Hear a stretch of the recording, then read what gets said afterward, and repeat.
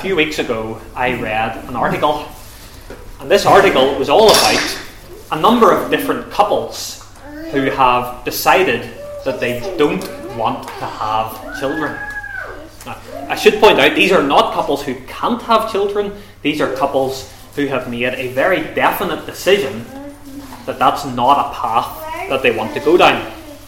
And the person who wrote this article, he interviewed each of the different couples, and he asked them, what was it that made you decide you didn't want to have any children? And as you might expect, there were some answers that came up quite a bit. You can maybe actually guess what some of the answers might have been. Some of the couples were very career-minded, and they had a very clear idea of where they wanted to go on the career ladder, and they didn't want anything stopping them from reaching their goals.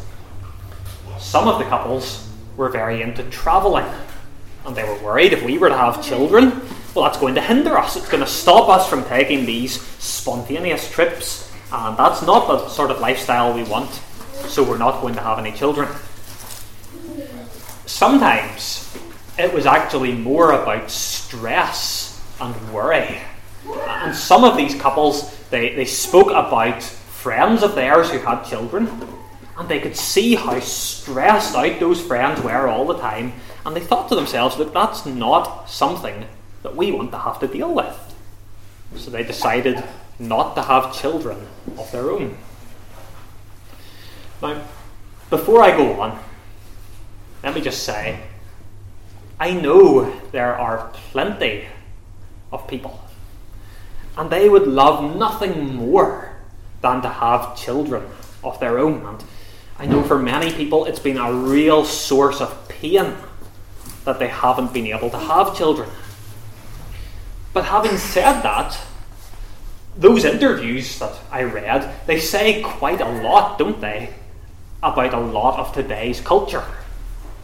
For many people, not for all people, but for many people, children are not so much a blessing as a burden. Children are little people who tie you down, they wreck your career, and they give you sleepless nights. Well, this morning, we're looking at a psalm that doesn't show us the world's perspective on children, it shows us God's perspective on children. And especially, we're going to look at verse 3 to verse 5. And this morning, I'm going to be directing some of my comments directly to Stephen and Brenda. But what we're going to see here does apply to everybody. And some of you are parents, you have small children. And even if you don't have small children of your own, all of you have some sort of part to play in the spiritual development, either of Knox and the covenant children of this congregation, or, assuming you belong to another congregation, in the spiritual development of the covenant children of that church. So, Stephen and Brenda, I've got 3 things I want to say especially this morning. And the first thing I want to say is that God has given you a great gift. God has given you a great gift. I want you to notice verse 3. Behold, children are a heritage from the Lord. The fruit of the womb is our reward. And I want to especially draw your attention to that word, heritage. It's actually a word we just sang in Psalm 33. And it's a word that appears quite often in the Old Testament. And one of the ways that it's most commonly used is to describe the promised land. The land that God gave to Israel to be a place where they can live. And you may remember that the promised land was divided up amongst the different tribes and the different families by lots. So different families would have different pieces of land. And whenever you think about it, each different piece of land would be different, wouldn't it? Some pieces of land would be lovely and lush and green. Other pieces of land would be hard and rocky, and it would take a whole lot of work to cultivate it and get it ready for crops. Some pieces of land would be hilly, some pieces of land would be flat, lots of pieces of land would be somewhere in between the two. But if you were one of God's people in the Old Testament, what was the single most important thing about the piece of land that you and your family had?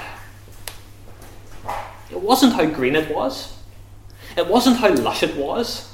It wasn't what it was like compared to that family's land away over there.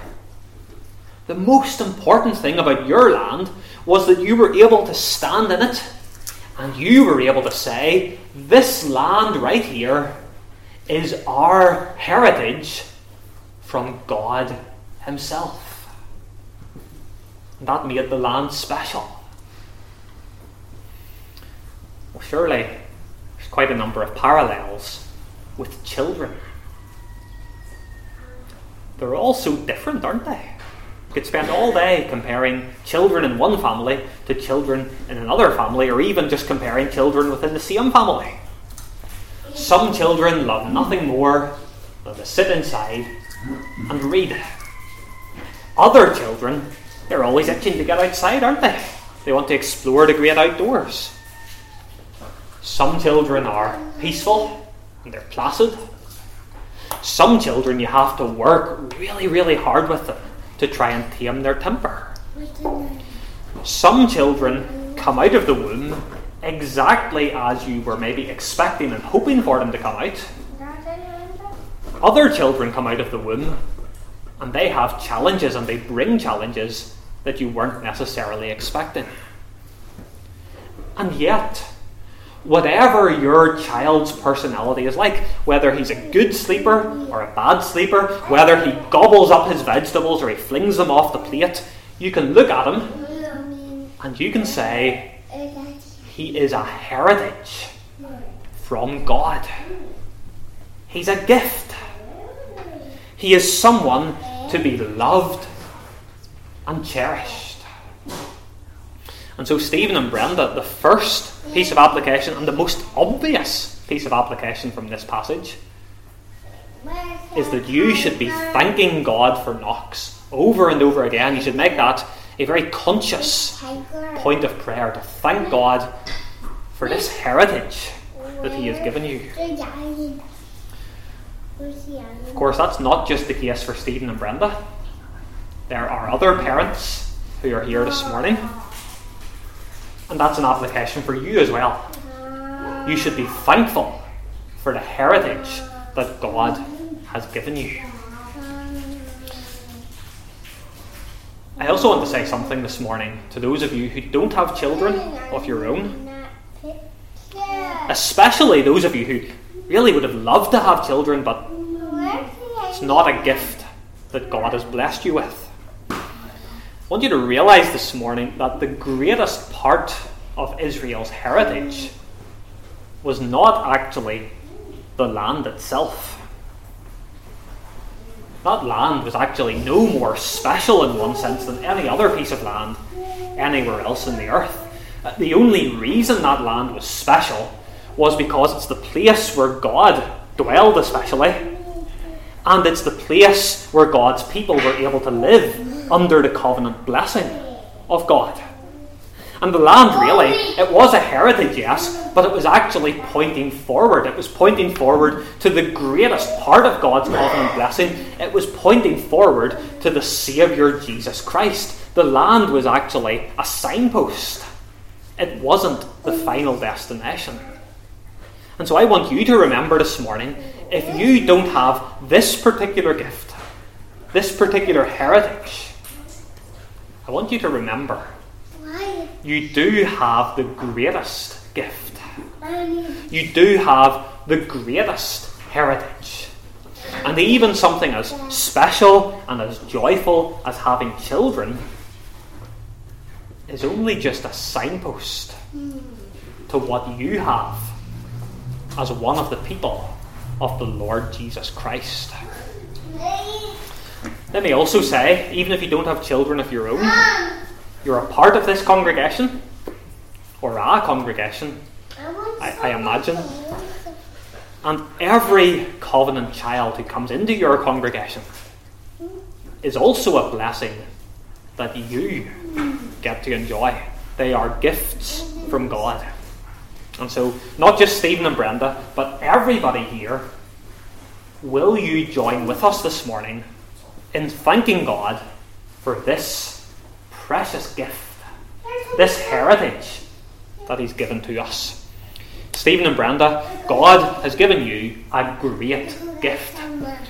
Secondly, God has given you a great challenge. God has given you a great challenge. Notice verse 4. Like arrows in the hand of a warrior, so are the children of one's youth. Now, I realise that's a strange way to describe children. At least it's a strange way in the year 2021.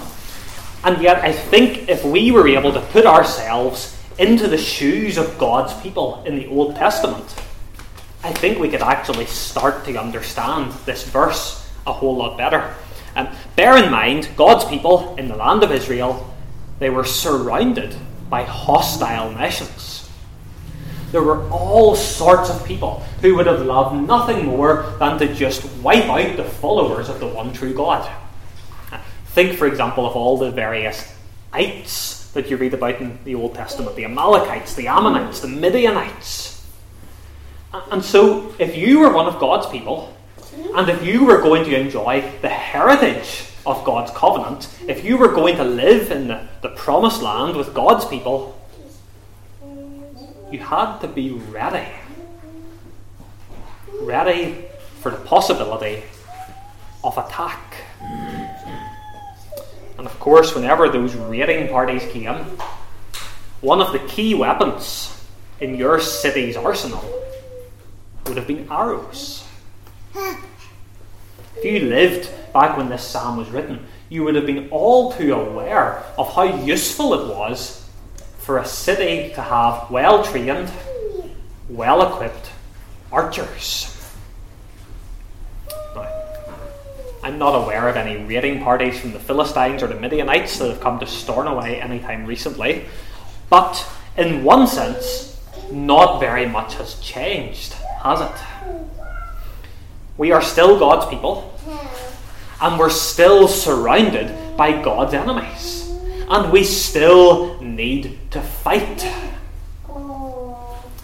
The big difference, of course, is, as Paul reminds us, our battle is not with flesh and blood, but our battle is with the spiritual forces of darkness. And that means, Stephen and Brenda, if Knox is going to grow up to enjoy the heritage of God's people, he's going to have to fight. He's going to have to face the battle. He's going to have to fight against those spiritual forces of darkness. He's going to have to take his stand on the battlefield. He's going to be bombarded by the devil's fiery darts of temptation. He's going to be bombarded by the toxic messages of the world around us. He's going to have to stand firm in a world where God's people are seriously outnumbered. He's going to have to be faithful to the Lord Jesus, even though that faithfulness is going to cost. And so, Stephen and Brenda, here is the great challenge that God has given you. You're to get Knox ready for the battlefield. Maybe you can imagine it. Imagine an archer. It's the night before he goes to battle. And there he is, and he's holding on to his arrow, and he's checking every last millimetre. And as he looks at his arrow, maybe he sees a splinter or a rough edge, very small. But he knows that when he fires that arrow, if that splinter is still there, it's enough for the arrow to veer off course. And so what does he do? Well, he takes the shaft of the arrow, doesn't he? And very, very carefully, very meticulously, he smooths it out. Or you can imagine, maybe the archer, he looks at the arrowhead And he thinks to himself, that looks a little bit blunt. And so what does he do? Well, he sharpens it, of course, doesn't he? Because the archer wants to make sure that when he fires that arrow, whenever it hits one of the enemies who's on the attack, it's going to pierce right through the armour and it's going to get to the chest. He wants to make sure that when he fires that arrow, it's not going to veer even so much as an inch off target. And Stephen and Brenda, as you bring up Knox and Zoe and Eloise, you're going to find plenty of rough edges that need to be smoothed out. And so your task is the same as any well-trained archer. You're to get your 3 arrows ready for battle. And what an opportunity you have to do that. What an opportunity to shape these 3 young lives. And those of you who have young children of your own, what an opportunity you have to read God's Word alongside your family, to pray with your children. What an opportunity you have to lovingly correct and discipline your children. What an opportunity you have to model Christian living for your children so they can see what that looks like from up close. And Stephen and Brenda, as you take your vows shortly, you're going to promise to do exactly that. An archer shapes the arrows. But as well as that, an archer aims the arrows, doesn't he? There's no point in spending all this time smoothing out the rough edges, sharpening up the arrowhead, if you then go and fire your arrow in completely the wrong direction. And sadly, one of the things that we often see, and we do sometimes see it in the church, is parents who have a target for their children, but it's the same target as their neighbours. A successful education, a good career, extracurricular activities, a good work ethic. Of course, those things are all good things to aim for.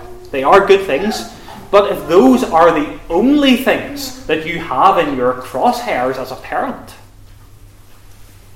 well, you're wasting your arrow.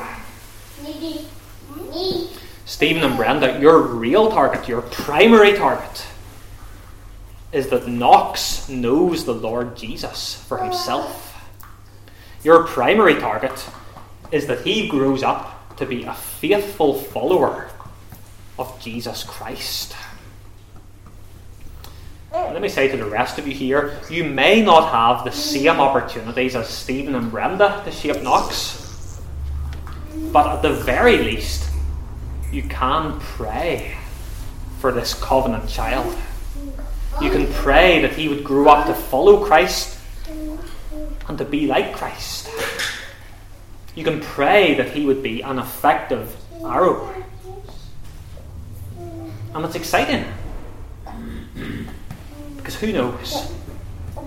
When an archer fires the arrow from the bow, what happens to that arrow? It goes to a part of the battlefield where the archer himself is not able to go. It accomplishes something that the archer himself is not able to accomplish by himself. Well, who knows where God might just take Knox in years to come? Who knows what part of the battlefield might God use Knox in years to come? Who knows what God might do through Knox in years to come for the glory of Jesus Christ? Stephen and Brenda, God has given you a great gift. He has given you a great challenge. Thirdly, God has given you great hope. God has given you great hope.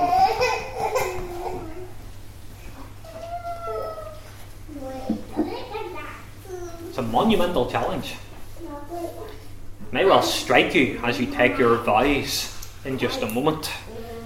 It's easy to be completely overwhelmed by the sheer scale of the vows that we take and by the sheer scale of the challenge that we face.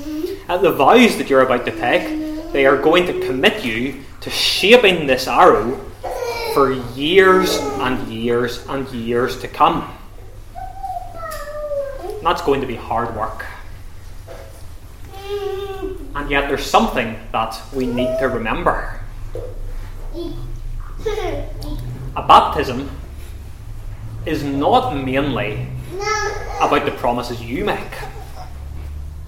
It's mainly about the promises that God makes.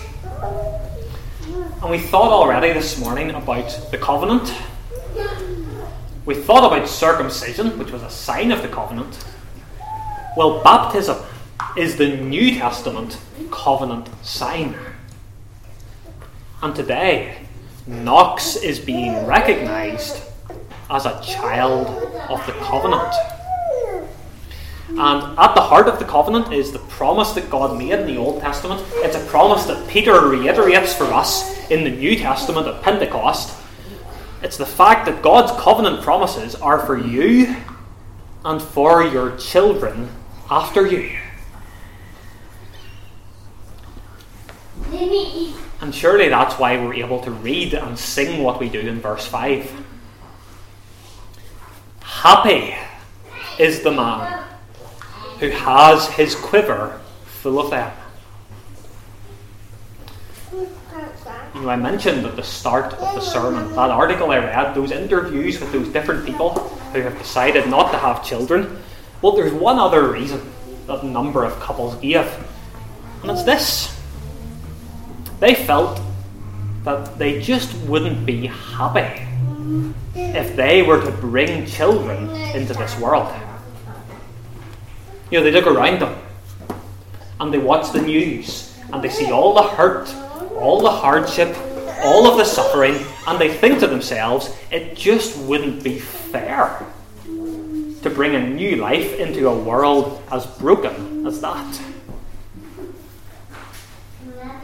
And I think we should sympathise to an extent with what those couples say.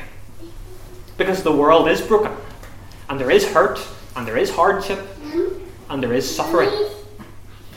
And so how is it that a believer can be happy, even though they know that their children are going to have to face trials and traumas and temptations? Is it not surely because of God's covenant faithfulness to his people?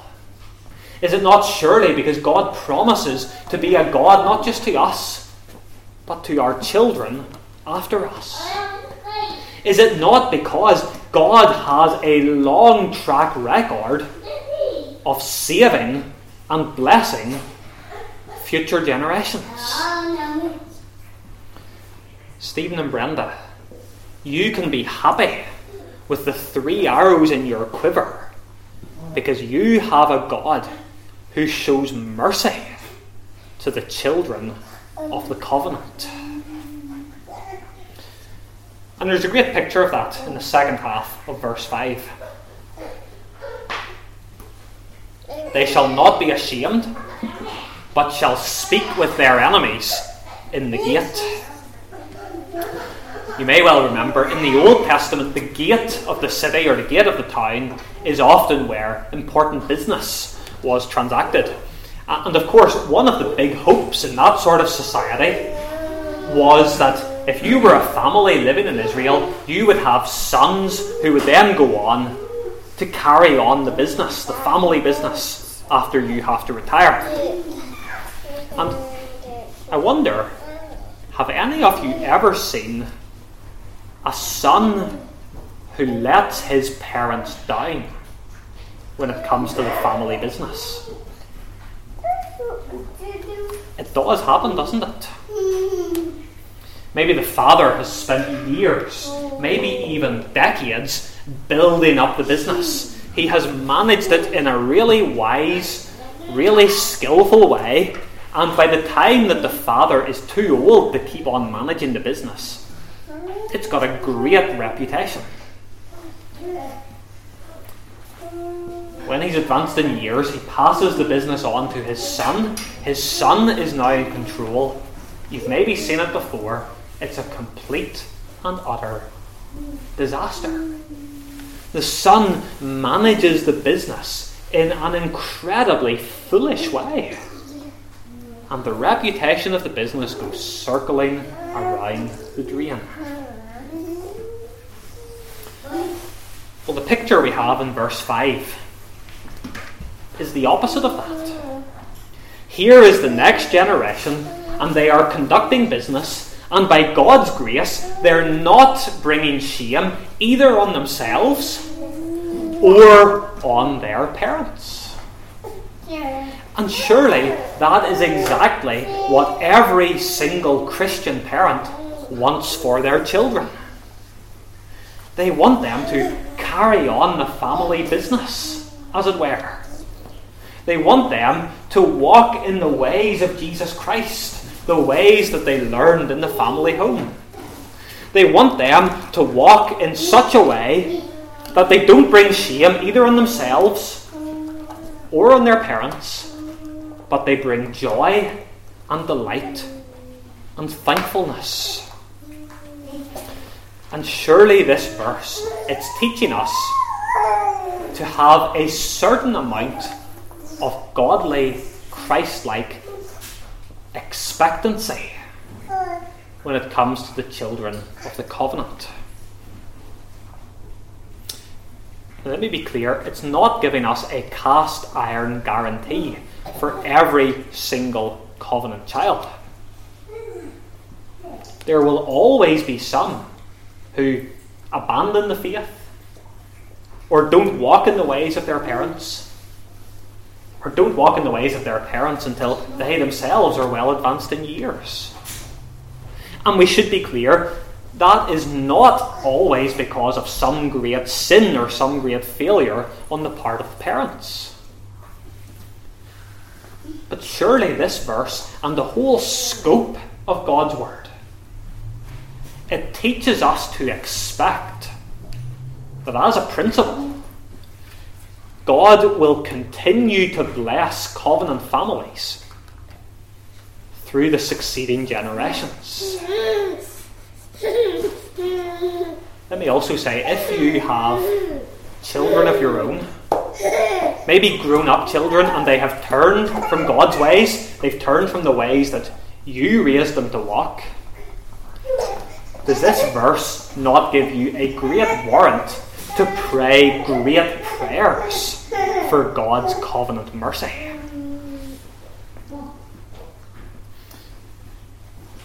Why can we be happy? Why can we expect to see God working as a principle in our families? Well, it's because of verse 1, isn't it?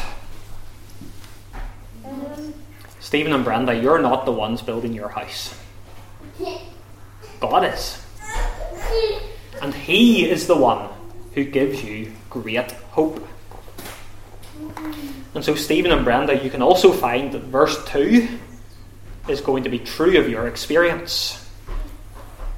As you take this gift in your hands, as you shape him, as you prepare him for the battle, you can take God's gracious covenant promises, you can take them to heart, you can rely on them.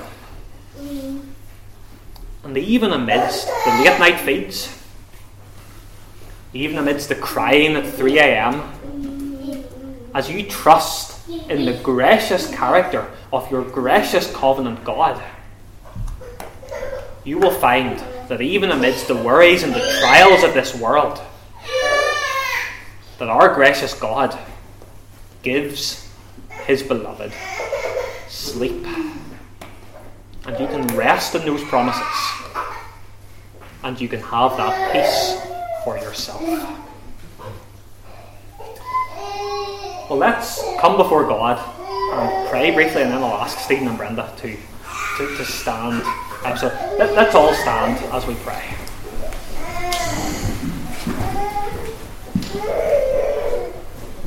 Our Father, we praise you because we are not the ones who build the house.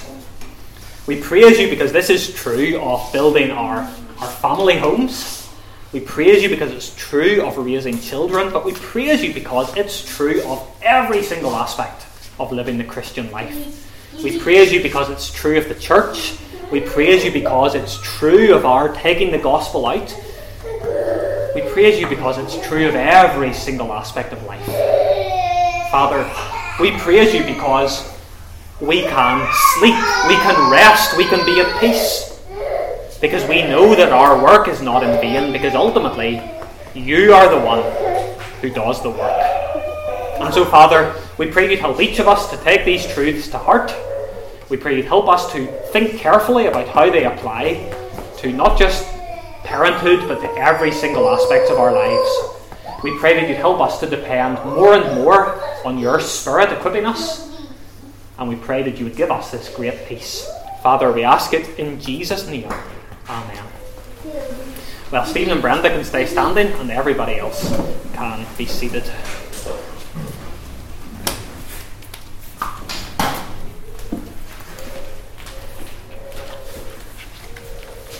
Well, Stephen and Brenda, as Psalm 127 shows us, you have a great challenge before you. And I'm now about to bring the vows before you. And these vows, they're not committing you to anything that you're not already committed to as covenant people, but they are a recognition of the covenant responsibilities that God has given you. So I am going to read each vow in turn, and perhaps together you could simply say "we do" after each vow. So Eloise, I'm going to ask your parents, your mummy and daddy, some questions, and they're going to promise to raise Knox in the love of Jesus. Stephen and Brenda, do you promise to train Knox to pray, read the Bible, and attend public worship? We do. Do you promise to teach Knox his need of repenting and believing in the Lord Jesus Christ and confessing his name? We do. Do you promise to exercise a loving and firm parental authority while setting an example of a holy and consistent life? We do. Do you promise to pray for Knox and to engage regularly in personal, family, and public worship? We do. Okay.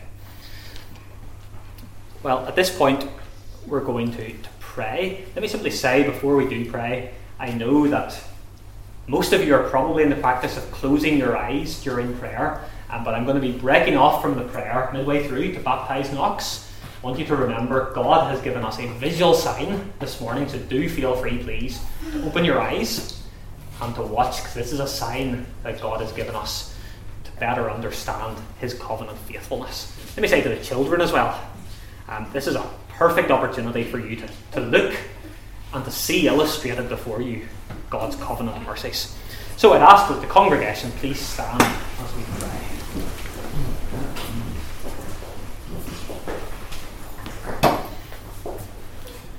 Our Father, we praise you this morning for this covenant sign. And we praise you because it is more than just a sign. We praise you because this is a means of grace. We praise you, Father, because this is a means of grace not just to those of us who are old enough this morning to understand it, but it will be a means of grace for Knox as he considers his status in years to come as a child of the covenant, and as he thinks of the pledges that his parents have made this morning. Father, we praise you because baptism is a source of great blessing. We praise you because it is a source of great hope. Because in this sign, you make promises, and we see our position as people of the covenant. And so, Father, we pray that you would bless each of us richly as we celebrate this wonderful sacrament this morning. Father, we thank you for Stephen and Brenda. We thank you for their faith. We thank you for each of their children, for Zoe, for Eloise, and for Knox. And we thank you for how each of us can can say with great confidence from our experience of this family that these 3 covenant children will be raised to hear the good news of Jesus Christ, will be raised to be made aware of their covenant responsibilities, and will be presented with your covenant faithfulness on a daily basis.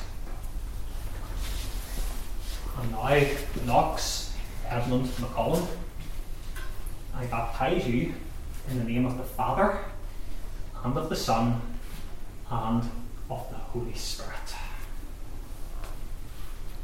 Our Father, we praise you for the sign of the covenant that Knox has just received. And we pray that this sign would be more than just a sign, but we pray that you would provide Knox with inner regeneration, with inner washing. And we pray, Father, that just as you have placed your name upon Knox this morning, we pray that Knox would grow up to name you, to name the Lord Jesus Christ as his Saviour and as his only source of hope. Father, we pray for Stephen and Brenda. We pray for your grace as they enjoy this gift that you've given them, but also as they meet this challenge that you have presented them with. We pray that you help them to be wise and diligent and faithful as they seek to shape this arrow and also the other 2 arrows that you have blessed them with. We pray, Father, that in your grace, as these arrows leave the bow in years to come, as they leave the family home, we pray that they would go to their target straight and true. Father, we also pray for the congregation here. We thank you for the joyous occasion as another covenant child is recognised as being part of this congregation. We pray that you'd help each member of the congregation as they execute their duties. Help them, Father, as they pray for Knox. Help them as they seek to set a godly example.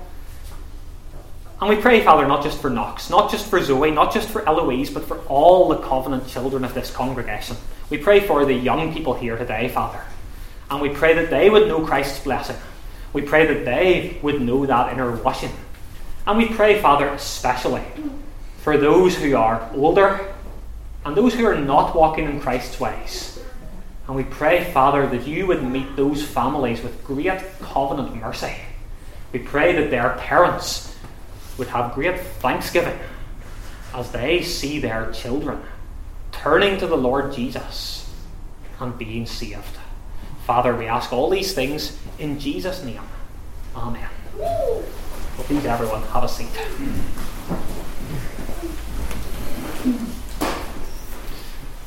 Well, we have been spending time this morning reading God's Word from Psalm 127. There's no better way, I think, to end our service than by singing those same words. So Psalm 127, we're going to sing the whole psalm. Psalm 127.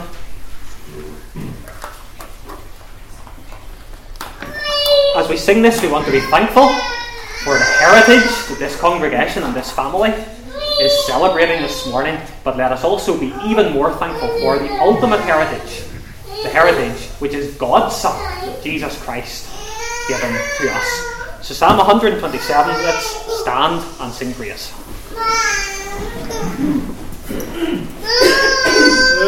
Except the Lord